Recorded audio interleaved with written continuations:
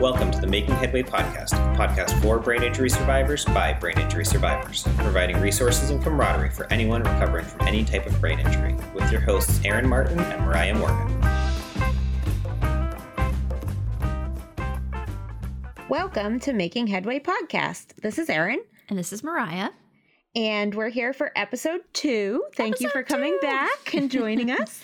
For those that maybe didn't catch our trailer or our first episode, we're really trying to focus on bringing survivors together so that we can share our stories. We're starting by telling ours so that you know why we're kind of in this and how we sustained brain injuries. We're also looking at having practitioners come on and share some of their stories. Like, we're getting some of the science, some of the treatments, different paths and things that maybe you didn't think of that are actually connected to your brain injury. And maybe here you are thinking you're alone and dealing with this by yourself. So we really are just aiming to normalize the whole experience. So today we're going to cover Erin's story. Last episode I told mine, and Erin's is, as you will hear, quite different from my experience. Hers is fairly recent. It happened just a few months ago during quarantine. So an added layer of craziness here. And it's pretty fascinating because you could see mine coming because I was hit by a car. Erin's was pretty spontaneous and seemingly came out of nowhere. So I will get out of your way, Erin. Tell us a little bit about what led up to the injury, how it came to be, and how things went down, and I will let you go for it. All righty. My injury was a subarachnoid hemorrhage. So completely spontaneous. There was no trauma involved. A vein in my brain just popped. So I to set up the day, it was May 11th. We were just coming over, April in our area was really the hardest hit month for COVID. I'm a nurse. I work at a hospital. I'm in a more administrative role normally, but because we were staffing up and getting ready for COVID, I had been on the floor. So actually being a nurse, a bedside nurse, what you would traditionally think of as a nurse. And I'd only been back in my regular position for about 2 weeks. So I was just starting to try to feel out how things are going to work in this COVID world. And so I went to work. I had a really good day at work, and I came home, and because the gyms were still closed, I did a workout at home. I was going to go for a run, but it was kind of drizzly. I'm not a big fan of running in the rain and in the cold. So I turned on a kickboxing online video through my kickboxing gym. And mid-jab, I had this horrible headache. And, Troy was there, my husband, and he was teasing me the whole time. If you know Troy, the more he loves you, the more you get teased. That's typical. Yep. Right? So he was making fun of my girly little punches, and I was trying to amp it up for him to look like a tough guy. And my head just all of a sudden exploded. I thought maybe I was really dehydrated because I really hadn't had much to drink at work. Like at first, it just felt like one of those pounding headaches that maybe you just need a drink, take a break, take a few deep breaths, and it'll go away. So I tried that. It didn't go away. It just kept getting worse. I kind of stumbled over to the couch, and my brain was pulsating so bad. It was in the back of my head and down into my neck that I'm like, Troy, I think, maybe I was overdoing it. I need to check my blood pressure. So since I'm a nurse, I have that stuff at home, still from school, way back when. And he went upstairs to find my cuff. He had just finished working out too, so he was a sweaty beast of a mess. And he brought it down to me. And I can remember as I was laying on the couch getting ready to take my blood pressure that I was like, geez, I either popped an aneurysm in my brain or I hurt my neck. And I really thought because my neck was where it hurt so bad that I probably hurt my neck because I was working out. That would make sense, that would be an injury you would expect. So, I did have that kind of thought that something was seriously wrong. I tried to take my blood pressure. It was through the roof. It was hurting my ears so bad, even hearing the sound of my own heartbeat, because that's what you listen for when you do a blood pressure, that I really couldn't get an accurate reading because it hurt my ears too much. So at that point was when I realized I needed to go to the hospital. And I told Troy, I was just in a sports bra and a pair of pants, which it's strange. I never work out in just a sports bra, but for some reason that day I felt like doing that. And Troy was still in his sweaty clothes. So I told him, you need to go change, grab me some clothes. We need to go to the hospital. So he went back upstairs and he was getting himself and getting some stuff ready for me so that we could go. And I started projectile vomiting. I made it into the kitchen, fortunately, so it wasn't all over the new couch.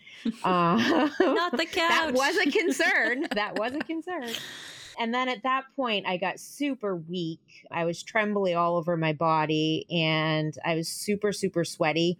Like I had that kind of gray, cold sweat. And I remember laying down on the floor and I told Troy that I need 911. Yeah. And it's pretty amazing to me that, I mean, you're a nurse and thank goodness because you recognized so quickly that you really needed help fast. Because I feel like if it had been me, I probably would have been sitting there like, ouch. But you have enough knowledge to know that it was bad.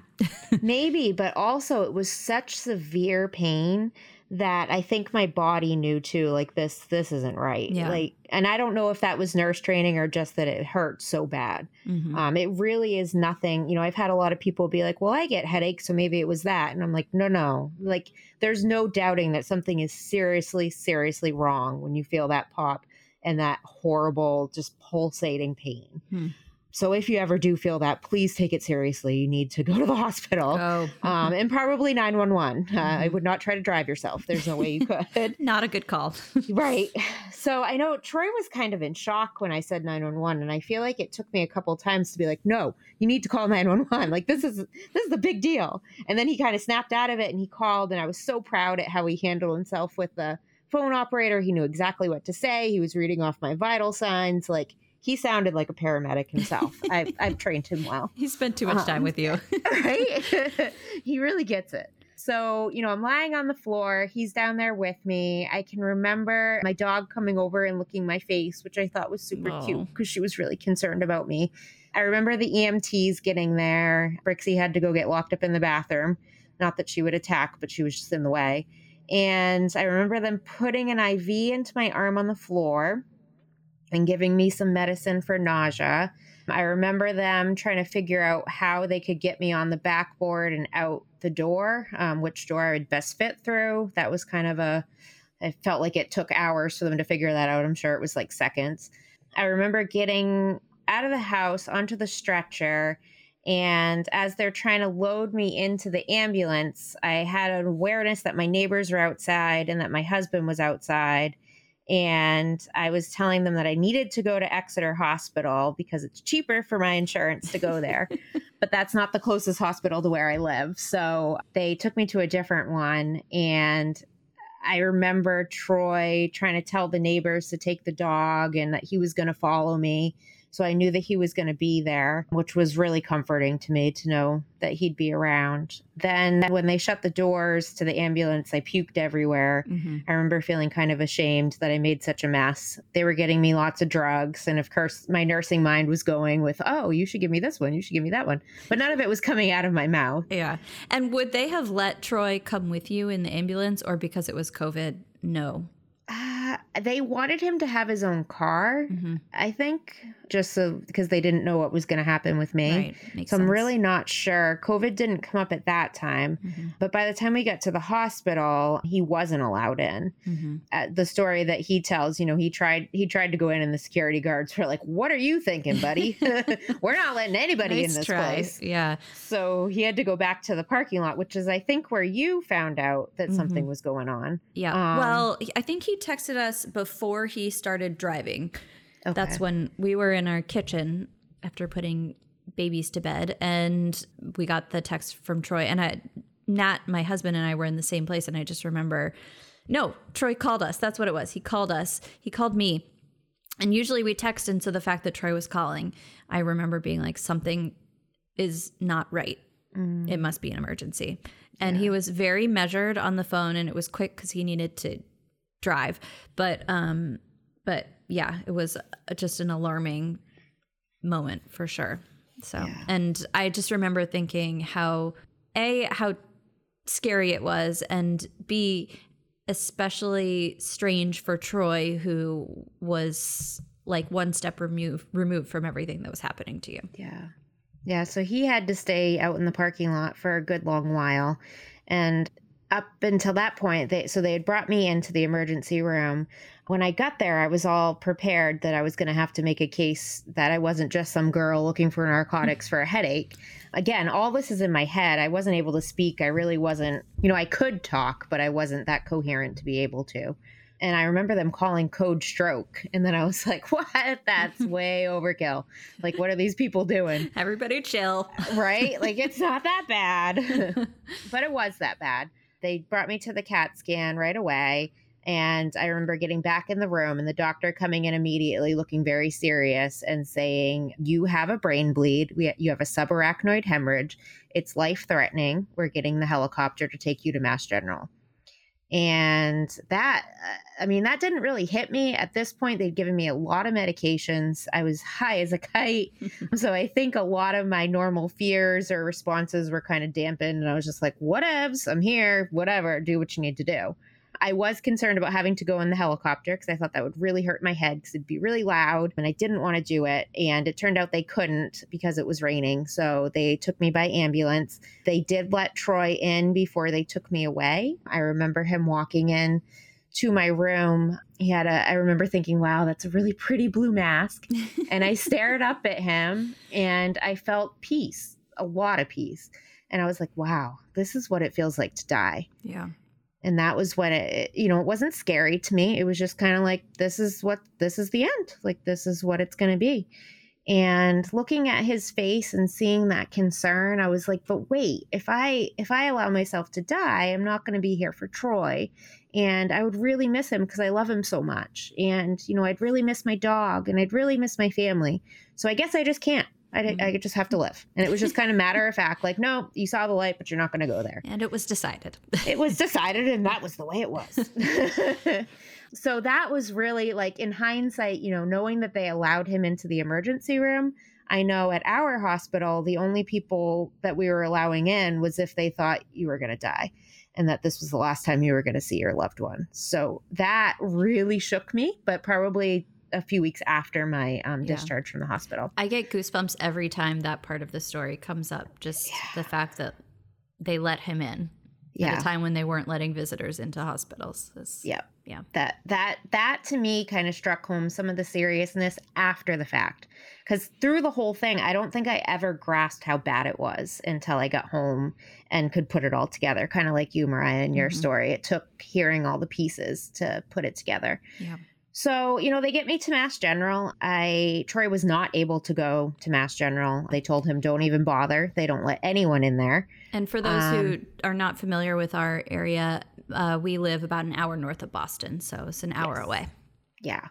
So they took me by ambulance. All I remember is them taping my head down, and I was so grateful to be in something. So the whole time I thought it was my neck, even though after they told me it was a brain bleed, I was really concerned that I was going to be paralyzed because no one was stabilizing my neck.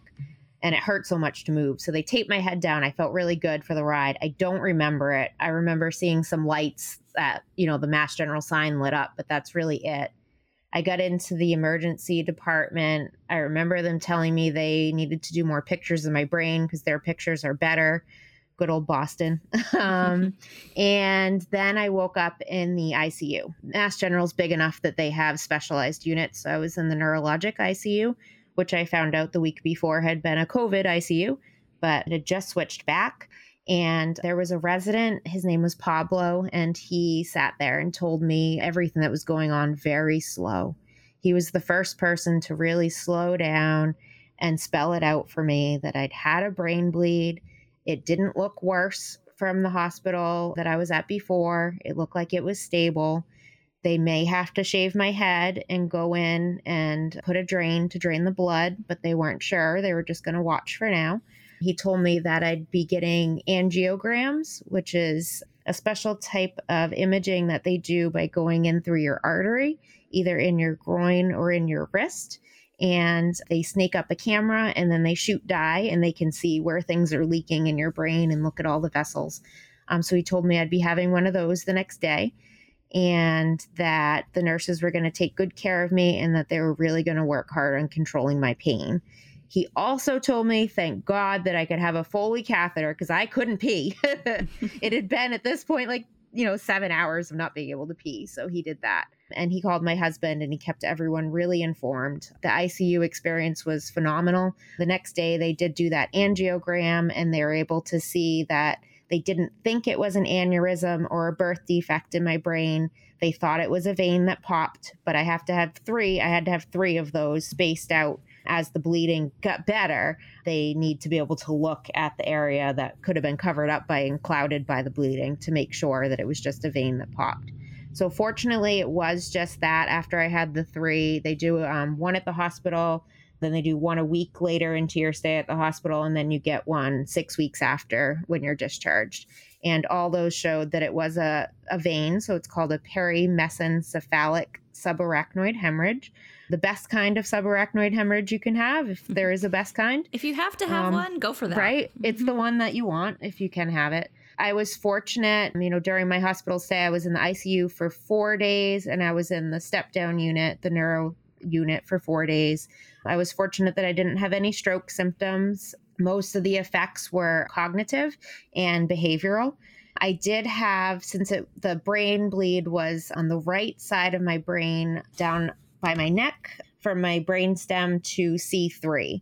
So it was in a very critical area, but I was always able to breathe on my own. I was always able to maintain my own vital signs. So I was really, really lucky. I did have issues in the hospital with my heart going too slow, my electrolytes, especially my sodium. Your brainstem regulates all those automatic things that your body does. And my electrolytes were kind of all thrown off, which are like the little electrical impulses you need for all your systems to work, for your heart to work, for your muscles to work, for your thinking to work. So for me, my sodium was messed up and I had to be on a fluid restriction for about a month, meaning I could only drink a liter of fluid, which, it was a hot summer this summer and you have a brain injury with limited impulse control and you can't drink a lot. Yeah. Wait, you need to tell us what the shortcut you made up for this was. Yeah, so I did. I was very creative afterwards. I was definitely manic and my brain was rushing right along. And the first time Nat and Mariah came to visit, they asked what I needed. And I told them a watermelon, So a whole watermelon. We brought Erin her watermelon because it has fluid in it. Exactly. And we couldn't measure it. I wasn't going to allow Troy to crush it up and measure it in a measuring cup. It was just free fluid that I could eat. So that was my creative way around a fluid restriction. Don't tell the doctors. Right. Another big thing I had, I had a lot of pain all the way from my brain down to my tailbone where my bleeding was. So you have little membranes around your brain and your spinal cord. It's all the same membrane. And mine was in the membrane that has the cerebral spinal fluid. So you can think your skull is really hard. It doesn't expand with pressure. Your spine is not meant to expand and you don't want it to, or you wouldn't neurologically function very well. So when you add bleeding to an area that already is a closed system that can't expand, there's a lot of added pressure and a lot of pain. So I dealt with that for probably a good month. I had to be on steroids for that. And I don't know if it was the brain injury or the steroids, but between the two, I was manic for about a month. And sometimes I really didn't know how bad I was, because that's a true feature of mania, is that you can't recognize it in yourself. Can you explain for the listeners what you mean by saying that you were manic? Yeah, I was unable to sleep for a month. I was awake all the time and my brain was on hyper overdrive. It was just go, go, go, go, go. I was texting. Poor Mariah probably got like a random stream of thought through text message. I thought I knew everything. I thought I knew the answer to everything. I was willing to tell anyone and everyone exactly what I thought. I kind of had diarrhea of the mouth. I'm a very introverted person at baseline, and it takes a lot actually for me to tell my thoughts unless I'm feeling frisky. And I was just completely like, this is how it is, and this is the way it's going to be, and I'm going to tell you 100 million miles an hour. I couldn't be quiet. There was one night where I was sick of my own voice because I'm an introvert. I need that quiet time. Yeah. And I actually taped my mouth shut just because I couldn't even stand my own voice. The mania, I think, allowed well, maybe it wasn't the mania, but I became euphoric with it. Like everything felt good. Everything was amazing. Everything was awesome, even though I wasn't.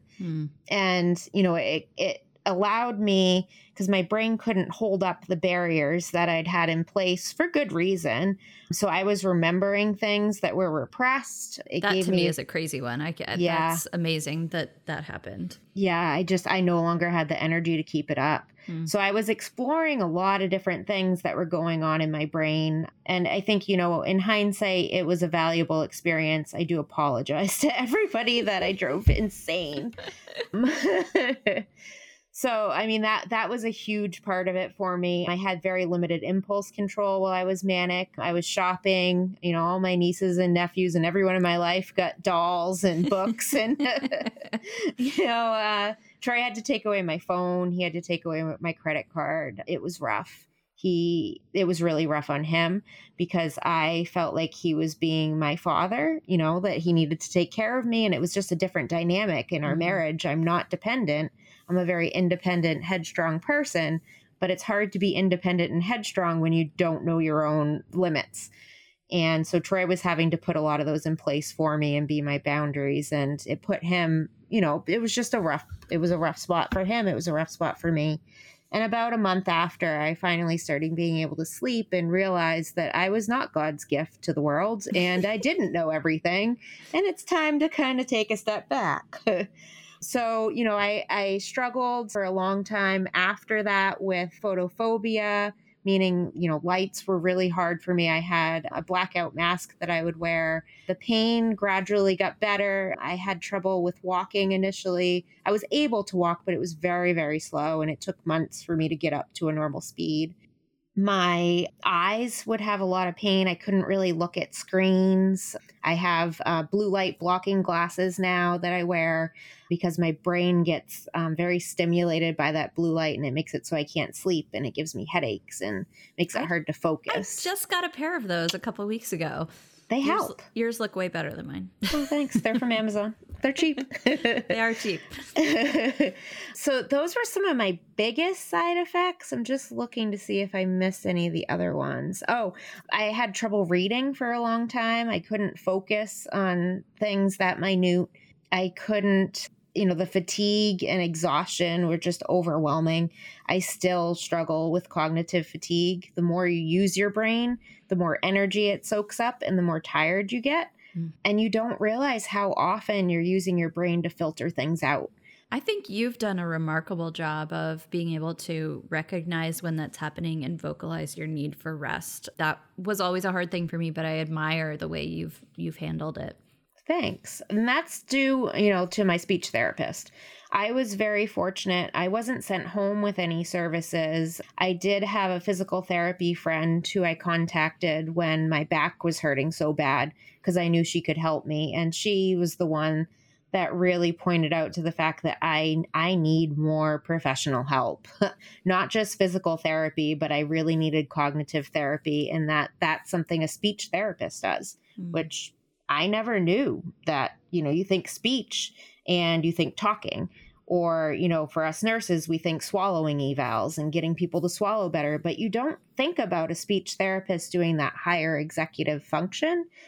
All the things that your brain needs to do to be able to process speech and process language. You don't think about that part. And I was very fortunate that I got hooked up with someone initially at home and then through outpatient therapy at Mass General, which is all virtual, which is also amazing because I couldn't drive for a long time. So they really have been the ones that have pointed out, I thought I had memory issues, but I don't have memory issues. I have trouble focusing.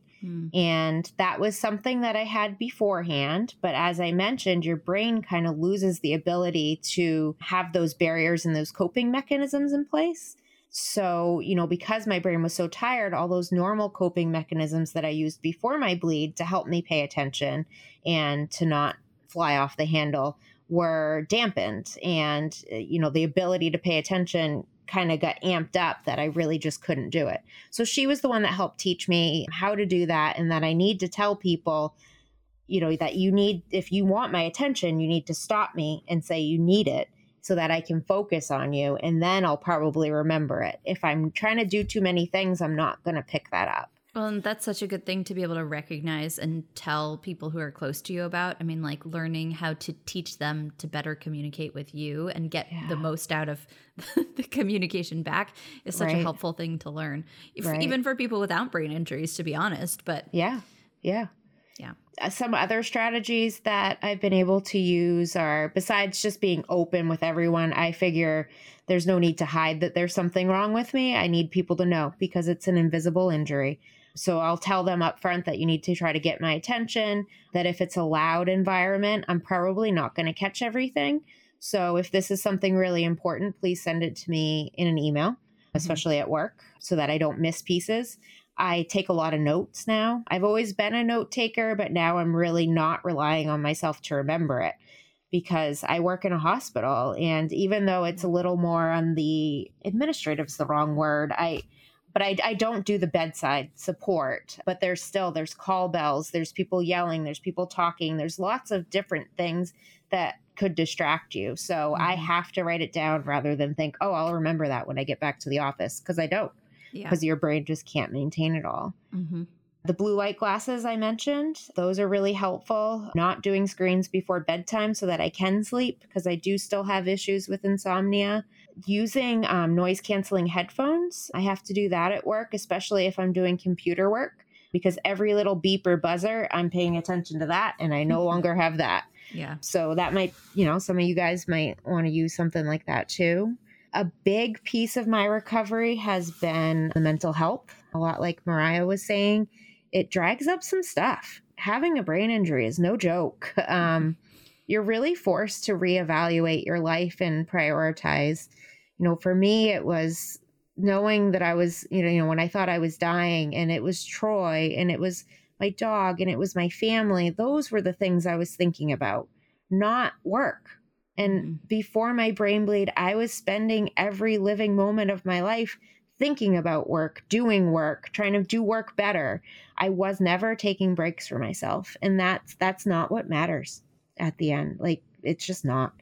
So it helped me reprioritize and to be able to be a better advocate for myself, and that I can't just give, because eventually there's nothing left in your cup. So you got to figure out how to fill that back up.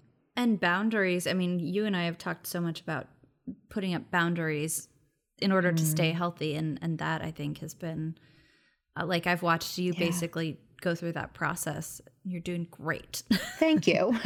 Well, I never had that before. I always was under this false kind of thought that, I'm never going to be given more than I can handle. So rather than me having a boundary, I was expecting other people to recognize if my load was too high and that they would just back off if it was, because, I wouldn't. And if I was being given it, it was my job to take on everything at 100% capacity and to do my best work for every single thing. And you just can't function that way. Yeah.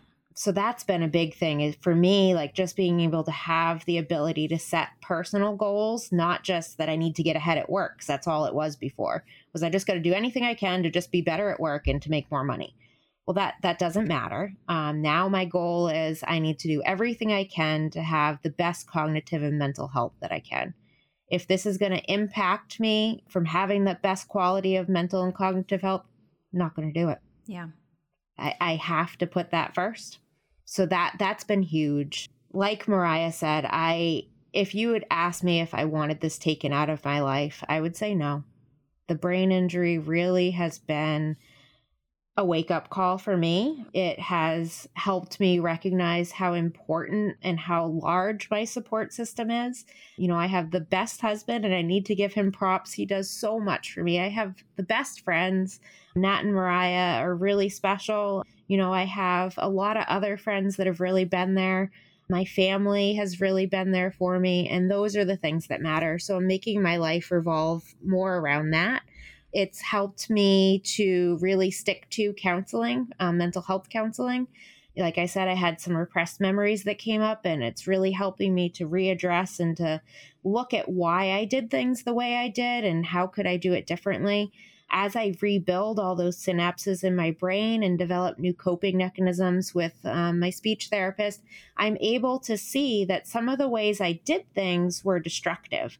I was a very anxious person before this, and I would kind of fall down that anxiety hole because if I could just think about it and ruminate on it and blah, blah, blah, I would get a better result.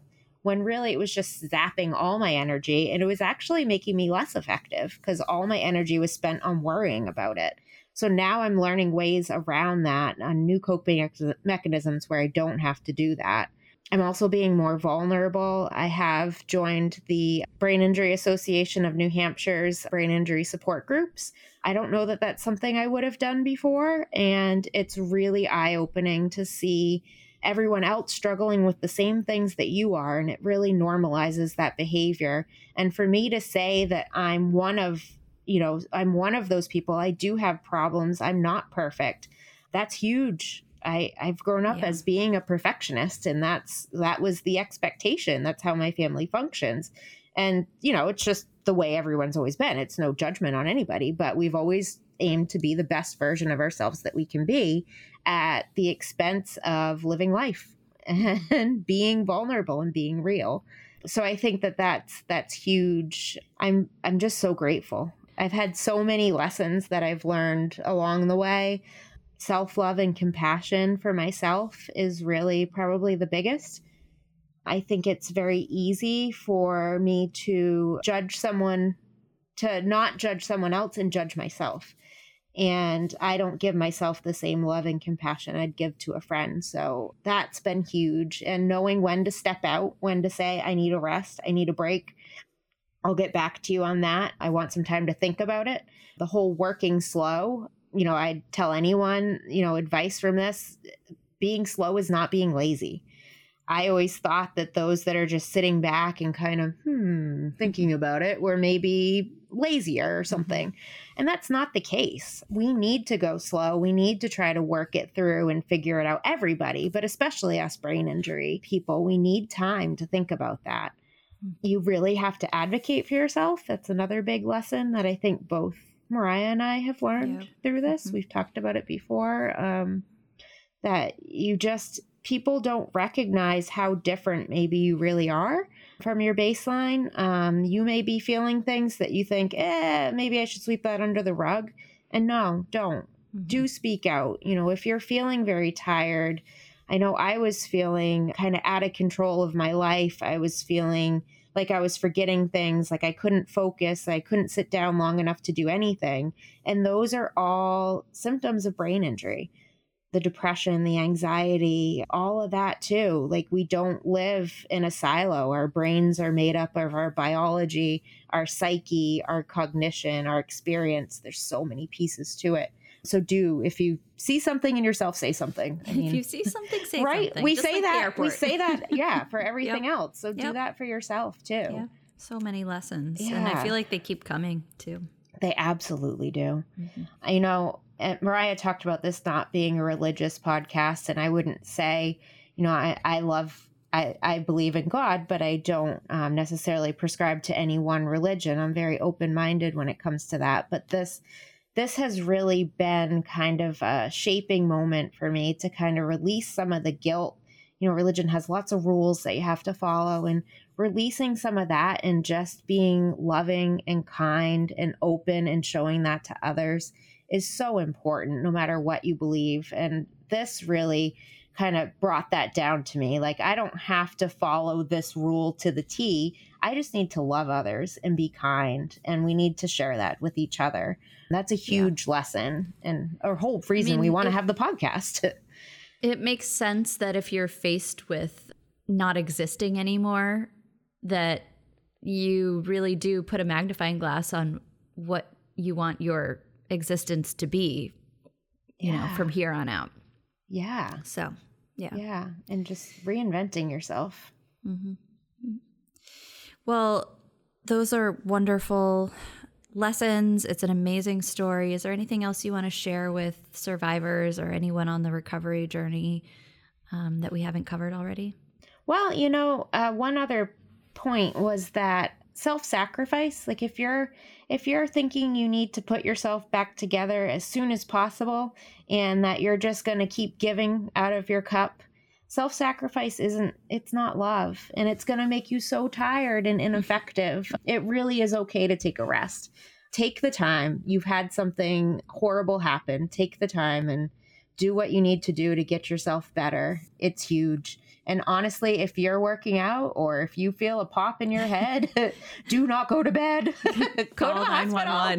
Yes, those are the signs. So severe head pain, projectile vomiting, something's wrong in your head. You need to go to the hospital. Don't wait. Yeah, don't wait. For sure. Well, thank you for sharing your story. It's an amazing one. And to all of you out there listening, we will definitely check back in with you in future episodes about where we are in our journeys. It's, changes on the daily. Mm-hmm. But thank you for joining us. And please check us out on social media, Facebook and Instagram. We are at Making Headway Podcast, and our website is makingheadwaypodcast.com. And we're so glad to have you here with us on our podcasting journey. And please join us next time. We look forward to it. Talk to you later.